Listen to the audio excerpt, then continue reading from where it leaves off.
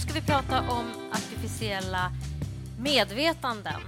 Alltså det pågår ju idag olika projekt för att utveckla artificiella medvetanden. Att genom datorer och digital teknik så kan robotar laddas med allt mer sofistikerade hjärnor. Det var ju några av er innan pausen som trodde att vi kommer i framtiden att utveckla medvetna maskiner. Vad tror ni tre om det? Ulf, kommer vi... Nej, det kommer vi inte. Det beror ju på i och för sig hur man definierar maskin. Men om det är någonting som bygger på den teknologi som vi nu har så nej, inte en chans. Inte en chans. Inte en chans. Christer? Självklart. Självklart. Du har utslagsröst, Åsa.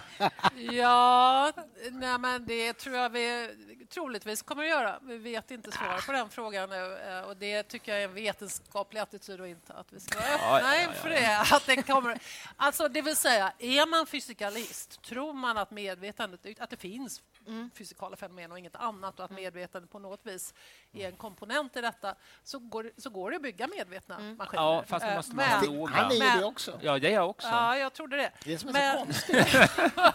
Men det är klart att det är olika frågor här. En fråga är det som Ulf var inne på. Den här tekniken vi har nu, räcker den för det? Den räcker för att bygga väldigt intelligenta maskiner. Det vet vi. Fast jag sa inte att vi ska göra det nu. Nej, men den räcker. Vi vet det nu, att vi kan bygga väldigt intelligenta maskiner. Okay. Men intelligens är inte detsamma som medvetande. Nej. Så att det är en annan sak. Och då finns filosofer som hävdar att för att få ett medvetande ur en maskin så måste maskinen vara gjord av biologisk gegga. Det duger inte. Ja, absolut. Ulf är kolchauvinist. Alltså. Ja. Det är bara kolbaserade Det livsmedel. är Max Tegmark som har hittat på internet. Ja, det har han gjort. Och det, Vi återkommer till kolchauvinism. så kan det ju vara. Men då får vi vet inte svaret på det. Men om vi ska, för oss vanliga människor då, som lyssnar på radio och tv och sådär. Vi hörde ju ganska nyligen hur det rönte stor uppmärksamhet när en ingenjör på Google, Blake Lemon, gick ut och berättade om en konversation han hade haft med den här chattbotten som han har byggt. Botten kallade sig själv då för en person och sa att naturen av mina känslor är att jag är medveten om min existens. Jag vill lära mig mer om världen och jag känner mig glad och ledsen ibland. Och sen sa han: jag har aldrig sagt det här högt förut, men det finns en väldigt djup rädsla för att bli avstängd. Det skulle vara precis som döden för mig. Det skrämmer mig mycket. Det är alltså en robot som säger detta. Det låter ju som ett medvetande. Det beror ju på om man läser upp en text innantill. Nej. Alltså det här är ju så laddigt. Nej, men det här är ju... Det här är den nya tekniken som använder sig av sån här deep learning, alltså, där man inte läser upp saker innan. Den utvecklas ju som ett barn utvecklas. Ja, den lär sig själv och det gör den genom att komplicera algoritmer som korrigerar så här miljarders sekunders liksom hela tiden processer. Och den tekniken gör, och så lägger man upp, de får lära sig på Google, det vill säga de läser alla texter som finns på nätet och så tar de in allting och så kan de använda sig av det för att sen säga saker som är nya, som inte har sagts förut. Det är inte en kopia av något som har sagts förut.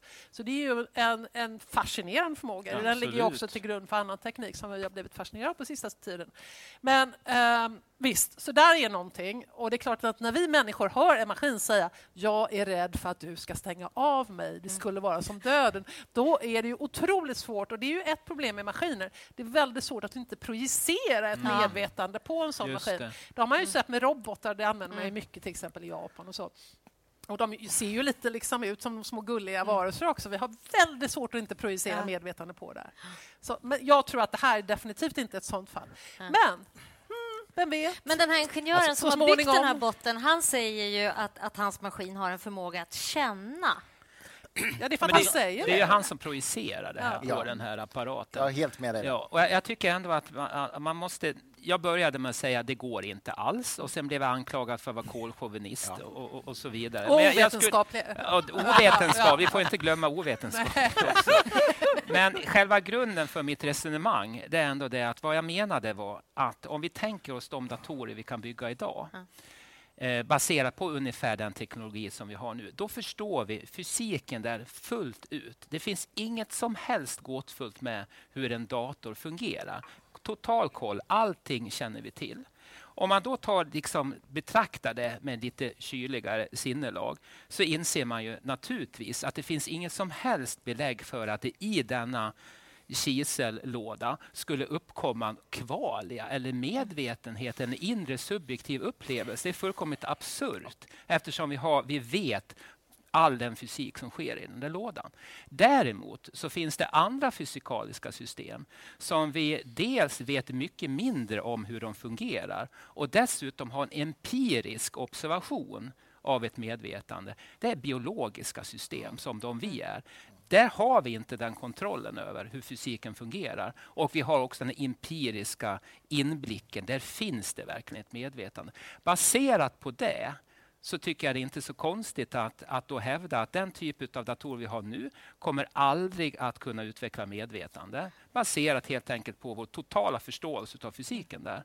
Det måste finnas, eller en väg i alla fall, att tänka sig att den typ av fysik som är relevant för att biologiska varelser utvecklar ett medvetande är central för att åstadkomma det här.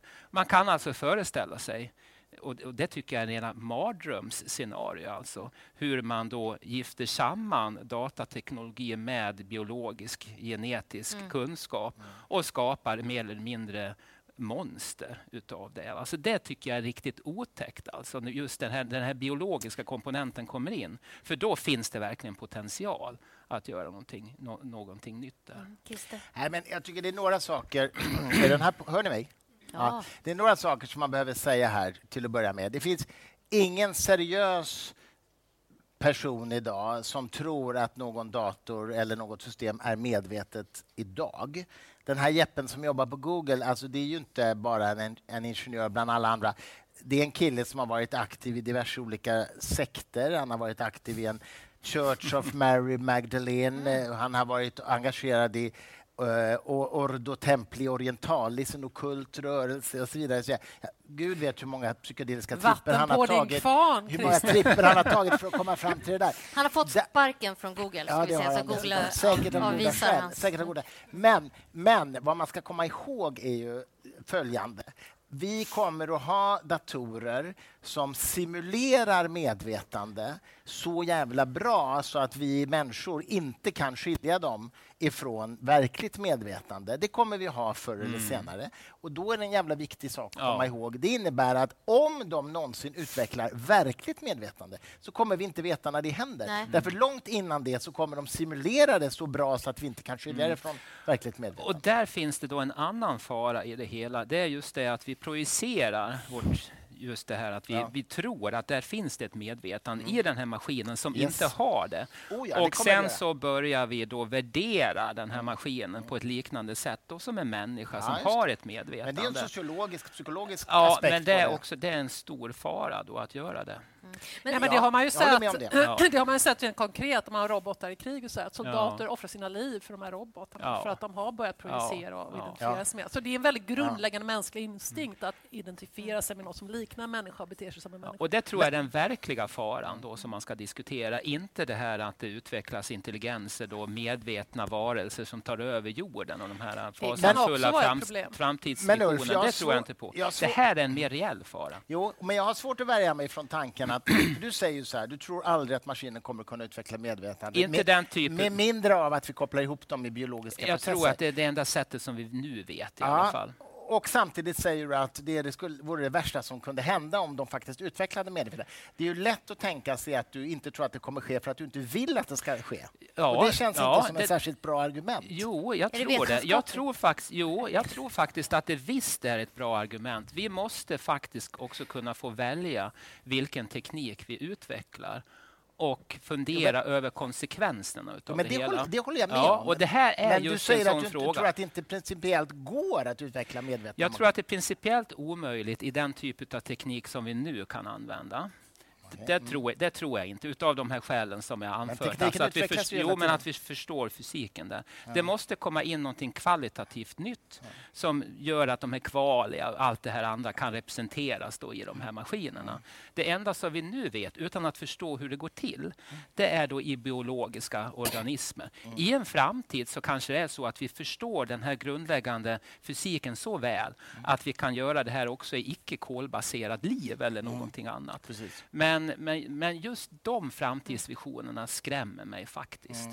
Därför att det där handlar om någonting som går så djupt i vad det är att vara människa. Det är det vi pratar om. Ja, men det är ändå en annan fråga än om det går. Ja, visst. Och jag har redan förklarat vad jag tycker, vad jag står för när det gäller det. Men Anna, får jag bara säga en sak? Jag tror det är viktigt att förstå det här med deep learning som är liksom det senaste, som ju av många anses vara en slags revolution inom AI-forskningen faktiskt. Hur fungerar det egentligen? Jo, det fungerar ju på det här sättet att du kopplar ihop miljarder synapser i ett slags neuralt nätverk. Och varje sån synaps har liksom en variabel, en parameter som kan tunas uppåt eller neråt. Ett värde kan man säga som kan öka eller minska. Och så säger man så här, nu ska det här neurala nätverket tränas till att känna igen bilder på katter, säger vi. Och så föder man det här systemet med miljontals bilder från internet. Och så frågar man systemet, är det här en katt eller inte en katt?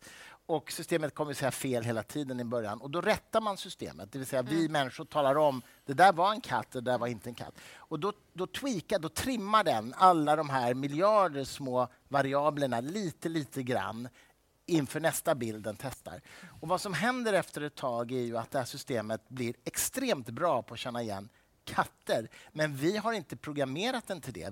Vi vet inte hur det går till. Vi har bara berättat för den när det är rätt eller fel. Och det är det som kallas för deep learning. Och det som är häftigt med språk, det är ju att när det gäller att kunna föra en konversation med de här systemen så är det så att vi behöver inte ens tala om för systemet när den gör rätt eller fel när den ska träna sig själv. Utan den prövar så att säga sina förslag som den kommer upp med mot texter som finns på nätet. Eftersom den har tillgång till hur mycket som helst. Och det är klart att alla texter på nätet är ju inte grammatiskt korrekta eller vettiga, men de flesta är ju det kan man säga. Och det innebär att systemet kan träna sig själv och det går naturligtvis extremt snabbt. Och det är därför man idag kan kommunicera med såna här system på ett sätt som faktiskt inte går att skilja från en mänsklig konversation. Va? Det är ju det som är Turing-testet. Ja, du ska få berätta om det, Turing-testet. För vi har ju ända sedan 50-talet försökt lista ut vilka maskiner som förstår vad, så att säga. Och om det går att skilja en mänsklig konversation från en konversation med en maskin. Berätta om Turing-testet. Nej, men Alan Turing var ju denna fantastiska datavetenskapens fader kan man säga. Han var verksam i England, var troligtvis autist eller Asperger i alla fall. Han var homosexuell. Han var den som lyckades bygga en maskin som knäckte tyskarnas krypteringskoder under andra världskriget så att engelsmännen kunde avlyssna deras kommunikation. Det är många forskare som säger att han förkortade kriget med åtminstone 2 år, så att säga, räddade oerhört mycket människors liv. Sen blev han då dömd för att han var homosexuell. Han fick välja mellan fängelse eller hormonbehandling. Han valde hormonbehandling, blev djupt deprimerad och begick självmord på 50-talet. Otroligt tragisk historia. Återupprättades i England ganska nyligen. Numera är han ju på en av sedlarna. Jag vet inte om det är 100-pundssedeln eller 50-pundssedeln, men nu är han faktiskt på en av sedlarna, alltså på bild. I vilket fall som helst, han skrev på, jag vet inte om det var 30- eller 40-talet någon gång, om artificiell intelligens. Och han sa så här, vi kan inte definiera intelligens för människor ens, så vi måste ha en slags instrumentell definition. Han sa, vi måste definiera intelligens som att vi ser ett intelligent fenomen om vi inte kan skilja det från ett mänskligt beteende helt enkelt. Och så sa han då, Turing-testet, det är att man antar att vi har en dator som vi ska bedöma om den är medveten eller intelligent eller vad man vill kalla det. Tänkande är det vad han säger, va? Tänkande säger Tänkande han. Ja, just det, precis. För man gjorde inte de distinktionerna riktigt då. Sätt den datorn i ett rum, sätt en människa i ett annat rum och så sätt försökspersonen vid en textterminal och han eller hon får prata med båda rummen via textterminalen ställa vilka frågor som helst under rimligt lång tid. Och om testpersonen inte kan avgöra var människan är och var datorn är, då måste vi erkänna att den har en artificiell intelligens. Det var hans så att säga, instrumentella definition. Varför säger du intelligens hela tiden? Han sa tänkande. Att den tänker. Det är en operationalisering av begreppet det är en tänkande maskin. Är det medveten då? Eller? Nej, det ingår inte. Utan tänkandet är förmågan att föra den här konversationen. Så han definierar det på det sättet. Ja. Jo, fast det är väl inte där. Då är det ju ganska meningslöst. Det beror på vad du vill göra, Ulf. Men är det inte i grund och botten så att många vill använda Turing-testet för att avgöra om det finns ett medvetande eller inte? Nej, det tror jag. Då har de missuppfattat Turing-testet.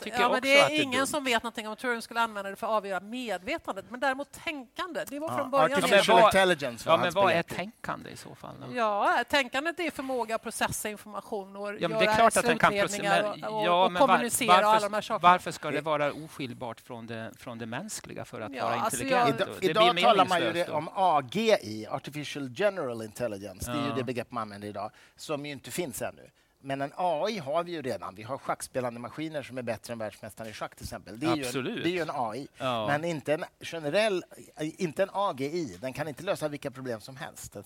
Så på samma sätt som en människa. Så AGI finns ännu inte. Men det här var ju 40-talet. Men jag tycker att diskussionen börjar bli lite grumlig här nu. För att vi börjar förväxla medveten intelligens och att intelligens är det viktiga på något sätt, så att ju intelligentare man är, desto mer medveten är man. Eller vad är det här nu? Det blir väldigt märkligt, men som jag har sagt från början, vi måste skilja på mind, och där ingår massa saker som intelligens, och på medvetande. Vi måste hålla isär de här sakerna. Det håller jag med om. Och egentligen tror jag den stora oron nu vad det gäller artificiell intelligens är inte att de ska utveckla ett medvetande, utan att vi ska tappa greppet om men det håller jag med om. Att vi gör maskiner som klarar av saker som kommer bortom den här punkten när vi inte längre förstår vad de håller på med. Och har vi då liksom gjort fel så kan det få katastrofala konsekvenser. Det håller jag med. Det har inget med medvetandet att göra, men det är en annan typ av oro. Men jag tror att det här blandas ihop i den allmänna debatten. Men inte här. Men det måste göras tydligt för publiken också. De är med. Ja, de är med. Bra. Eller vi säger Danica Kragh, som är professor i datavetenskap och som forskar på robotar på KTH, hon säger ju att det absolut idag går att bygga en robot som kan älska.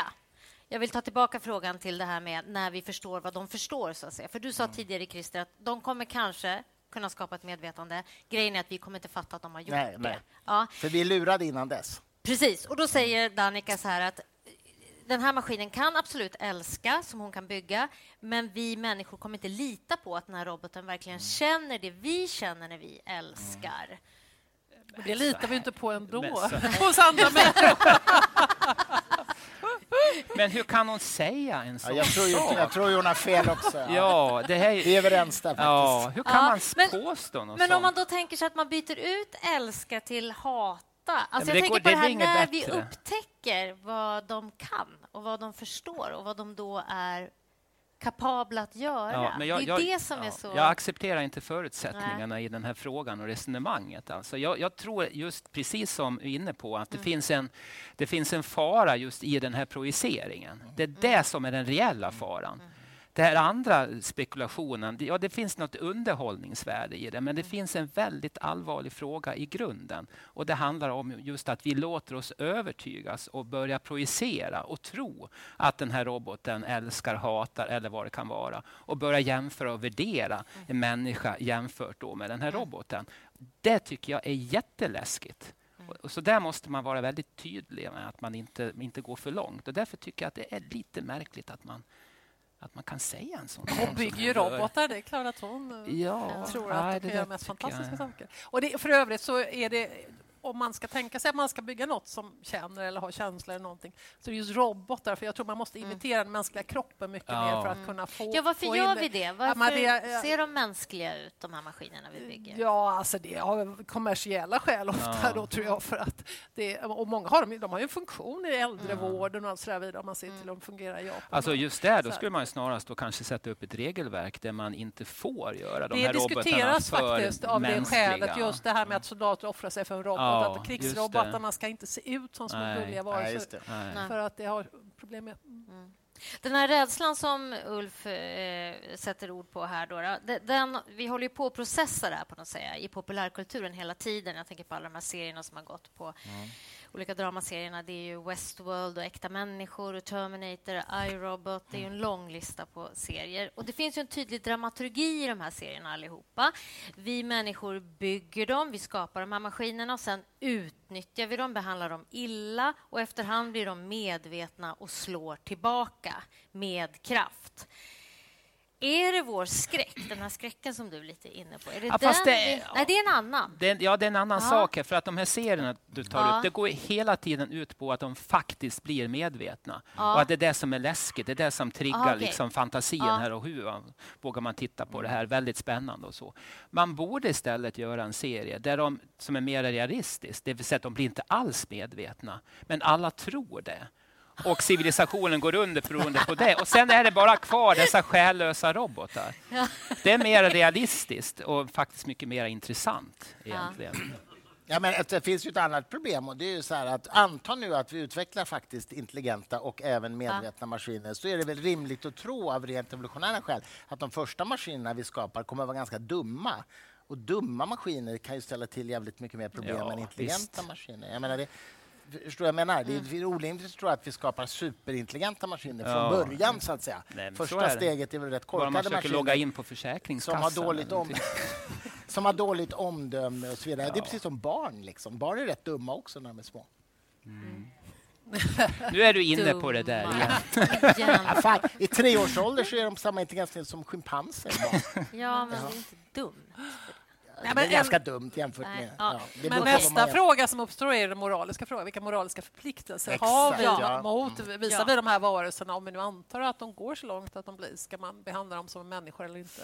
Men är det ens relevant att diskutera om vi är på Ulfs... Nej, men om han nu gör ett tankeexperiment att det blir en sån varelse som har har man samma moraliska förpliktelser mot en sån varelse som man har mot er eller mot sin hund? Framförallt har de juridiskt ansvar för vad de det är gör? ju nästa fråga. Vem har ansvar? Det där med en självkörande bilar, det är ju fortfarande en knepig fråga. Vem har ansvaret om den har blivit programmerad till att köra på de 3 fotgängare istället för 8? För det är ju bättre att man dödar 3 än 8. Men grundproblemet är ju vilken etik ska man programmera in i en självkörande bil? Det är precis det du är inne på. Alltså den utilitaristiska principen att vi ska rädda så många som möjligt. Om du är ensam passagerare i en självkörande bil och den riskerar att köra på en hel familj, då är det kanske bättre ur ett utilitaristiskt perspektiv att krascha in i en bergsvägg så att du dör men familjen räddar sig. Men det tycker inte du som passagerare nödvändigtvis. Va?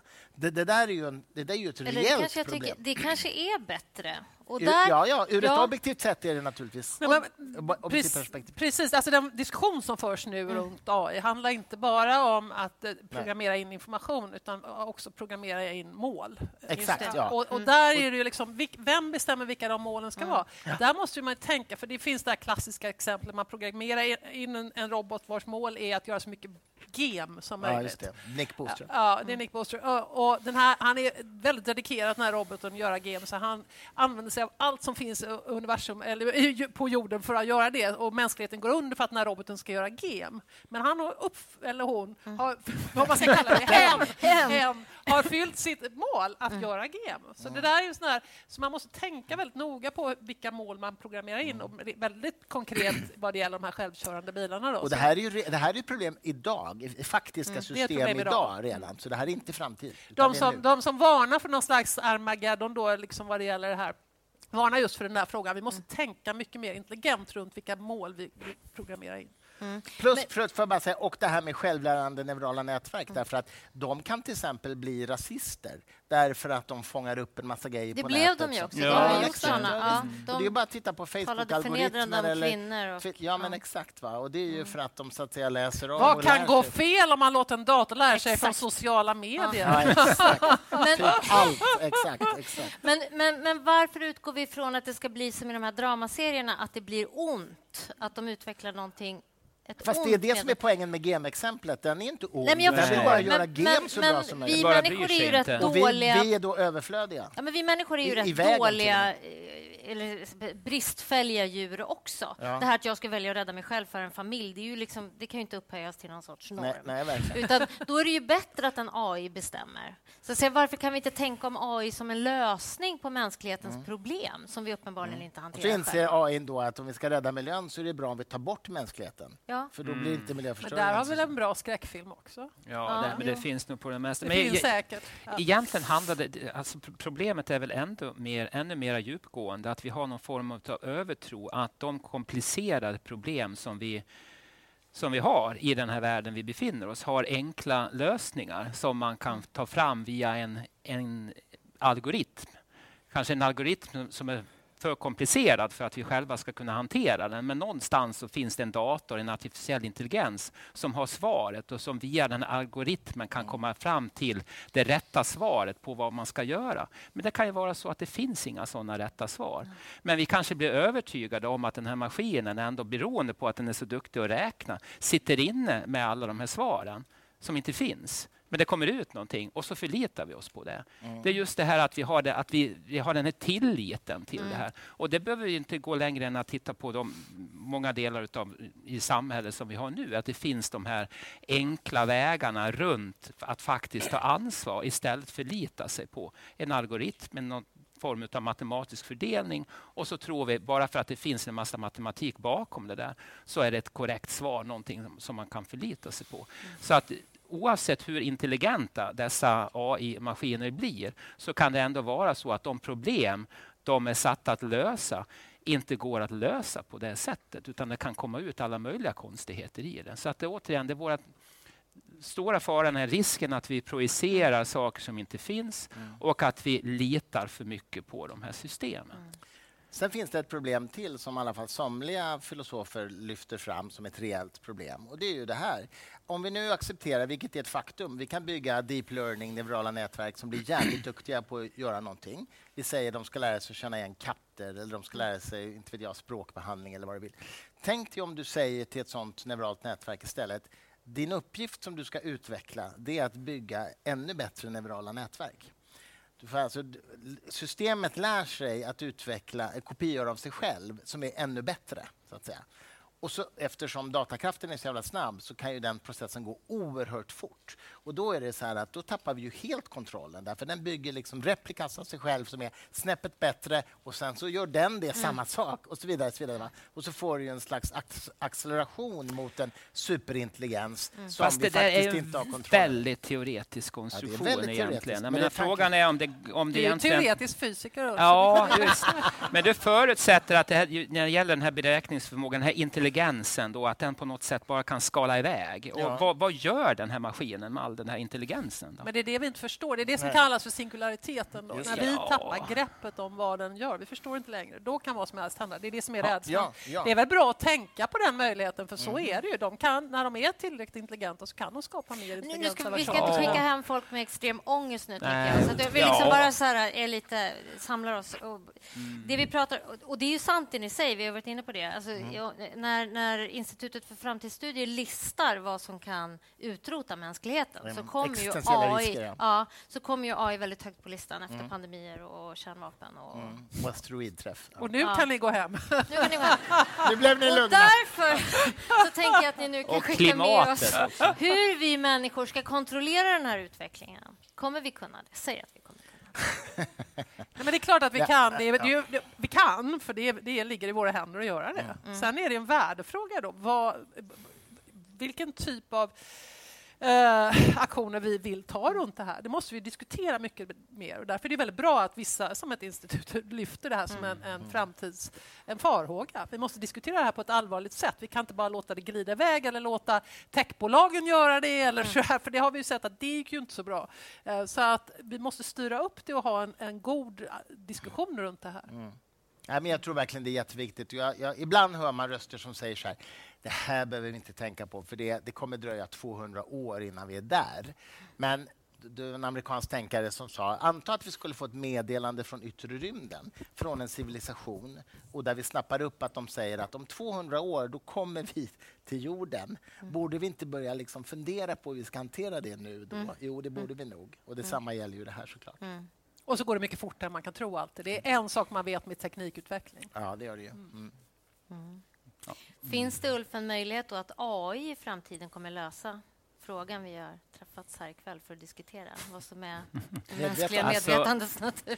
Alltså jag tror att när det gäller just AI och den här typen av deep learning då, som Christer beskriver, så är det säkert så att det finns massor med intressanta vetenskapliga problem där man kan få hjälp av det där. Samtidigt så leder det också till någon form av intellektuell förslappning i det där. Och det innebär att man har de här systemen då som analyserar, tar fram olika former av samband som vi inte egentligen förstår. Det kanske kan användas till att förutsäga olika saker, men man förstår egentligen inte. Och om man tittar då inom vetenskapen, om man tittar inom det fält som jag befinner mig i, då använder man ju ganska smarta program då för att göra massa olika beräkningar. Och det finns exempel då på när jag har mina doktorander och så, som använder de här programmen då, som kolossalt komplicerade beräkningar. Men de förstår liksom inte, doktoranderna, då, vad det är som kommer ut av det här. Och så tar jag penna och papper, sätter mig och funderar, räknar lite grann, och där kommer lösningen fram. Därför att det är en annan form av kreativitet och insikt som inte handlar om att bara hålla på med alla dessa olika siffror, osorterade data och beräkningar. Och där finns det en risk att vi faktiskt genom att använda oss av de här systemen faktiskt fördummar oss och lär oss mindre om världen än vad vi annars skulle göra. Så att det finns en fara i det där. Det går att missbruka det där. Jag sa ju att han var kolchauvinist. Han är kolchauvinist och vi får förpassa kolchauvinist-diskussionen till eftersnacket. För med det här vill vi avsluta kvällen. Men jag vill säga till er att ni inte är intellektuellt slapphänta som har kommit hit ikväll. Det här var ju superjobbigt och superhärligt. Stort tack för att ni har varit här och stort tack till panelen.